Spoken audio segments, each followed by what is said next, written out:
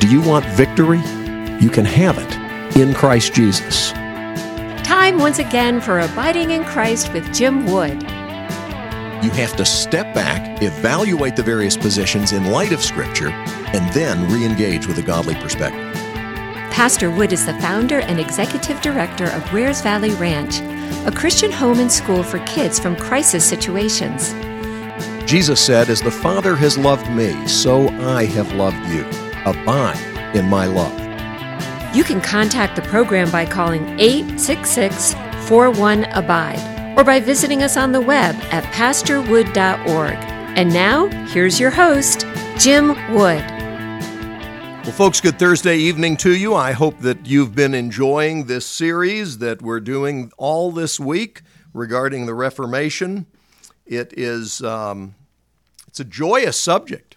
We're talking about things that are at the heart of our faith as followers of Jesus Christ, regardless of denominational background, regardless of whether you are in the Eastern Orthodox tradition or the Coptic tradition or the Roman Catholic tradition or some Protestant tradition, Lutheran, Anglican, Methodist, Baptist, Presbyterian, whatever it might be, non-denominational, whatever it might be. These are truths that should be central to anybody who's a follower of Jesus. Amen. Unfortunately, people in various traditions often get confused, and sometimes people in leadership in the various traditions confuse the issue further. So we're going to talk about what the Bible says, which is what we always seek to do on these broadcasts. We started this series on the Solas last Friday with kind of an introduction, and then on Monday we talked about Sola Scriptura, the fact that only the Bible is the final authority which God has given us to determine what's true, what's false, what's right, what's wrong, where do we go, what do we do, what should we believe. Doesn't mean there aren't any other authorities. It means that there has to be one that determines where the others are right or wrong. So if my tradition is at odds with the Scripture, then my tradition's wrong. If my pastor is at odds with the Scripture, then my pastor's wrong. If what I think and what I feel and what I'm comfortable with is at odds with the Scripture, I'm wrong. So Scripture is the authority that determines whether or not the other authorities are getting it right. Once again, we have in the studio my son, Andrew Wood, my dear brother in Christ. And I'm so thankful that he's been able to join us as we look at these together. So tonight we're talking about faith. Only faith. What's the term for that, Andrew? The academic historic term for that? Sola Fide. Now, Sola Fide sounds wonderful. But if you're like me and you like plain English, only faith. Faith alone. Now, what does that mean? We're going to talk about it.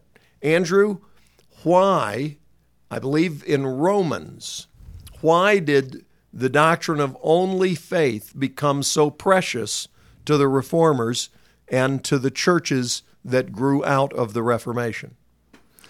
Well, starting with Martin Luther, Romans chapter 1 was very pivotal. It was actually what the Lord used to save him when he went back to the Scriptures.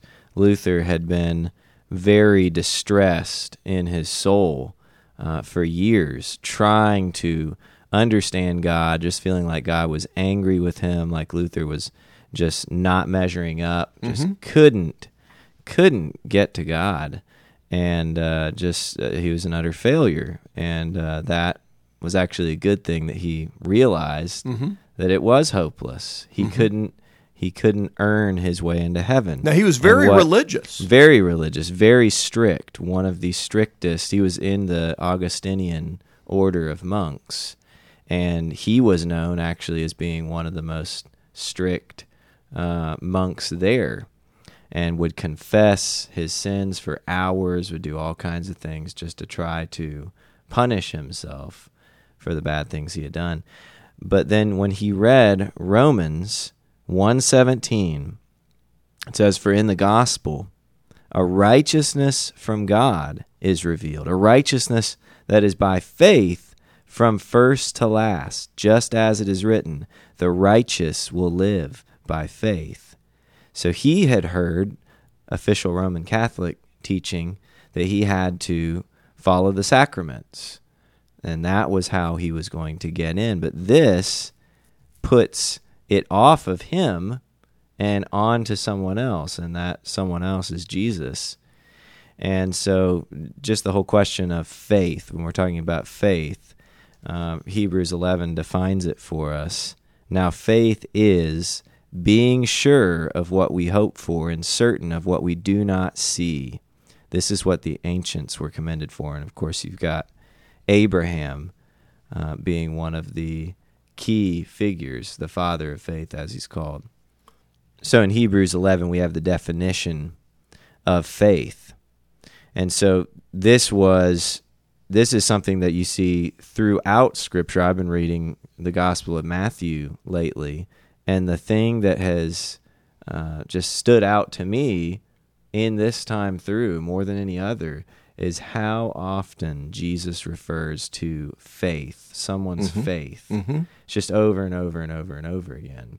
So it's very, very critical in Scripture, in the Christian life. Right there in Hebrews 11, it says, without faith, it's impossible to please God. And so it's important that we understand what that faith really is. Because faith is not something that is a work we do on our own, in our own strength. Faith comes from God. That's right. Faith comes by hearing, and hearing by the word of Christ, we read in Romans. Right, and also in Romans 14 it says, whatever is not of faith is sin. So, I mean, obviously this is one of the most fundamental doctrines that we have. What is to be the human response? Either it's going to be sin, doubting God, rejecting God, or it's going to be faith, trusting God. Exactly. And, of course, the question is, well, you know, we've got nothing to bring, but is it just saying, I believe? Is it just that statement? And no, it's not, because Jesus said, many will say, Lord, Lord, on the last day. Didn't we do this? Didn't we do that? He will say, depart from me, I never knew you, you who practice lawlessness. You lived as if I didn't give you any commands to follow. Right. And so James beautifully describes in James chapter 2, faith and works.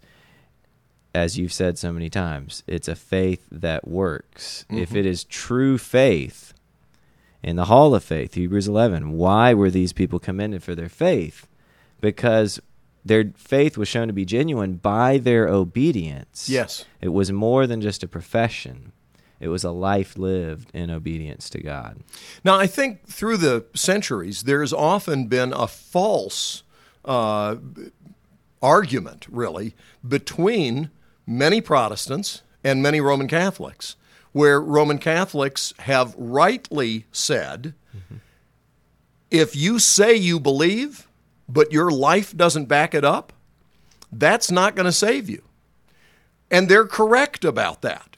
It is faith without works is dead. They're right about that. On the other hand, a lot of Protestants have said, you make it sound as if we have to work our way into heaven, that we're saved by what we do. And the Bible says it's by grace that we're saved through faith, and that not of yourselves. It is the gift of God, not a result of works, lest any man should boast. And so folks on either side of this divide take pot shots at each other, but in both cases, they're often attacking a position that is not biblical. In other words, those who emphasize works as if it's faith plus works are wrong. And those who act as if you can have faith in isolation by itself and works are irrelevant are also wrong. That's not scriptural either. It's not what Paul was saying, but it is at times what Protestants have said. And when Protestants say that, they're wrong. It's not about, I hope folks will understand, this series is not about Protestants, yay, Roman Catholics, boo. It's about God, yay, man, have mercy. We need God's grace. Amen. And so God's grace manifests itself as people believe what he says, trust in him, and obey. And if it's faith without works, it's not real faith. It is not saving faith. But folks, it is faith that works. It is not faith plus works. And that is more important than many people realize. Because if you begin to think, okay, faith is very important, but that's kind of God's part. He gives me faith. Now, I've got to do these works in order to make up the difference. God will do his part, I'll do my part. We get this false idea that somehow we're in partnership, God doing his part, me doing my part, and the two of us pulling together can get this job done. That is not the biblical view.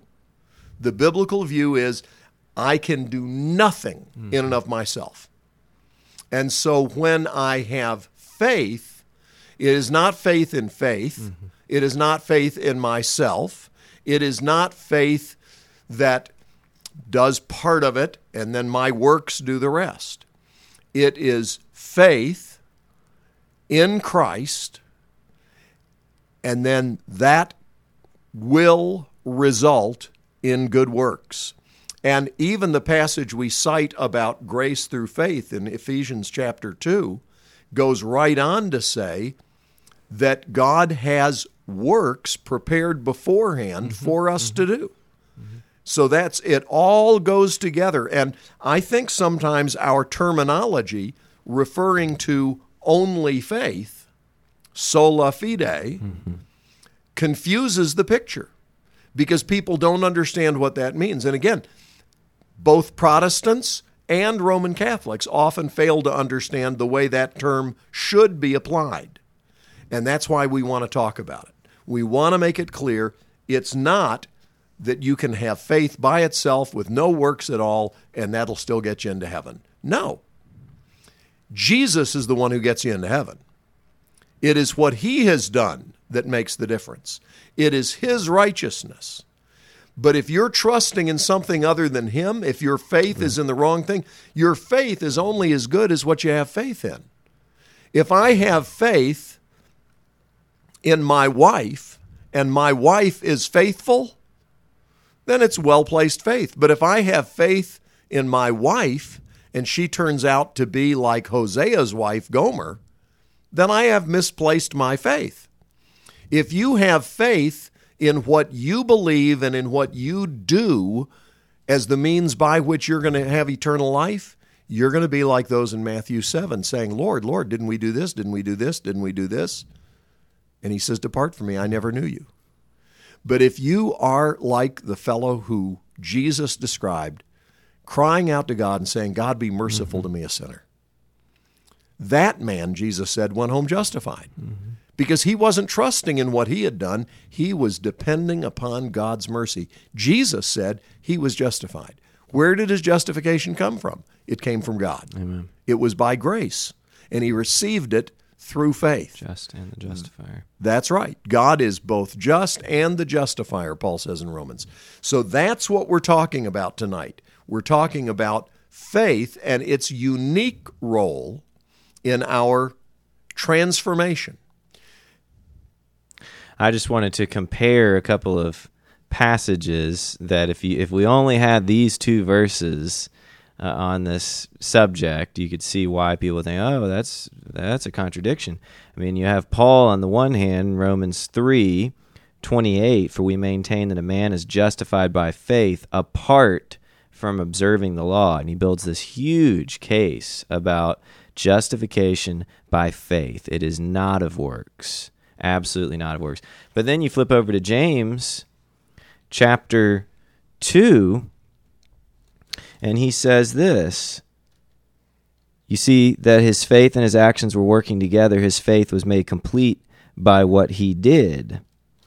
And then moving on down, verse 24, you see that a person is justified by what he does and not by faith alone. And you see how those two verses, side by side, it's like, wait a second. They seem to be saying the exact opposite, but it's understood in the context of the fact that Paul is getting at a legal declaration. He's getting at a person's relationship vertically to God. How are we justified? How does God see us? What is the only way we can get to him? And Paul's saying, only by faith in Jesus Christ. James is writing in the context of more of a covenant community where we're looking horizontally at one another. And someone says, I have faith. And so the other person should say, prove it. Mm-hmm. That's what James is talking about. He's saying, you say you have faith, well, show me. Show me that you have faith. James is not getting at our vertical legal standing before God. He's getting at more of, prove it to those around you. Prove it to your brothers, if you really are a brother. And I think it's important that we understand that's not just a bit of interpretation that you're reading into the text. That's precisely the context that James outlines. And He says that. He says, one will say this, the other says this. Mm-hmm. And so he's demonstrating in his epistle, in the letter of James, he's demonstrating that within the body, we don't just accept as valid anybody who says, I am a Christian. Right.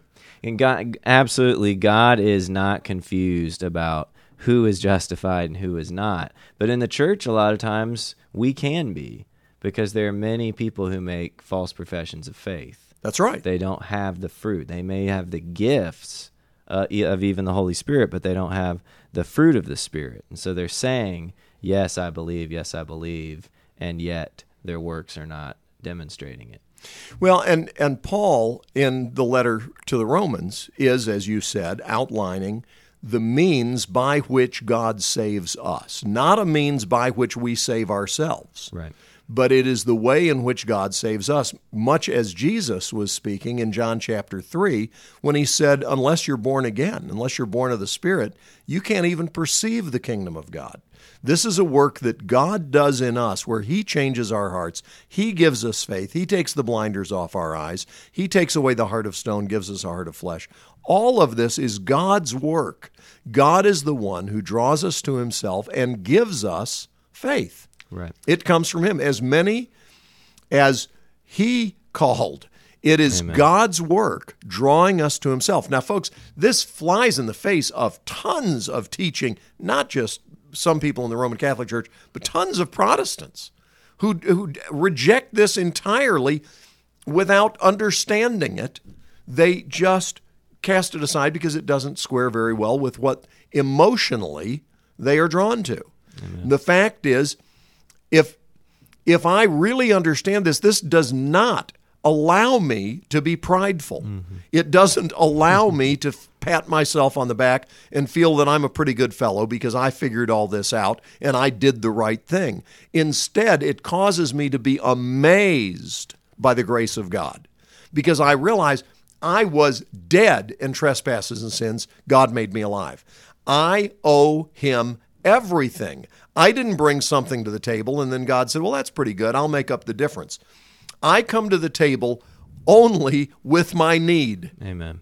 Amen. And the difference between those who have faith and those who don't is shown by what Jesus says on the last day when he says, you have all of these people, when he separates the sheep and the goats.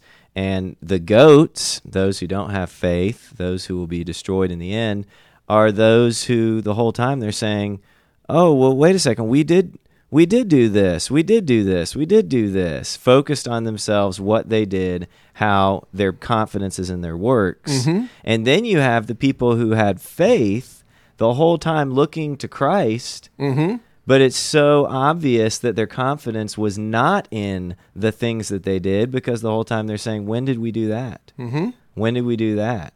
And so that's really at the heart of the issue, is those who have faith are looking to Jesus. They're looking off of themselves. Their total confidence is in him from first to last. It's not as though we see, oh, yes, this is, the Holy Spirit's doing this work in me, and okay, now I'm going to put my confidence in that, right, in these works. No, my confidence, my only confidence is in Jesus. Amen. And his righteousness. Amen. That's the only way that I'm going to stand before God. Amen. That and folks, if you're listening tonight and you're saying, well, now, I've tried awfully hard. I know I'm not perfect, but I've tried awfully hard, and I think I'm doing the right stuff. And if there's something else I need to do, I want to do it. I want to do whatever I have to do in order to be saved.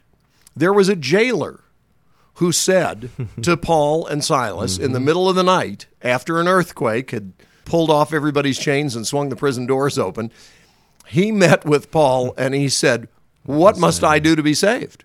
What does it take? What do I have to do?" What did the Apostle Paul say to him? Believe on the Lord Jesus Christ, and you'll be saved, you and your whole household. So it's the same for everybody. Totally putting all of your faith, all of your trust, all of your confidence in and on him, his person and work, what he accomplished, because he did what no one else could do. That's our faith. That is what it's all about. It is trusting in God's grace for us in Jesus Christ. If you want to be saved, ask him to save you and believe his promise. Mm-hmm. Now, please understand, if what you want in the way of salvation is simply to be forgiven and go to heaven and be your own boss, you're headed in the wrong direction. Salvation is not just about being forgiven. Salvation is about a brand new life with Jesus as Lord. Amen. And if you don't want Jesus as your Lord, you don't really want to be saved, because salvation includes a brand new life. And Jesus is the Lord, and it's life in the kingdom where he is king. So please understand this. We're not just talking about, what do I have to do to be forgiven? That's not what the jailer asked. Right. He said, what do I have to do to be saved? And to be saved means that you become a new creature.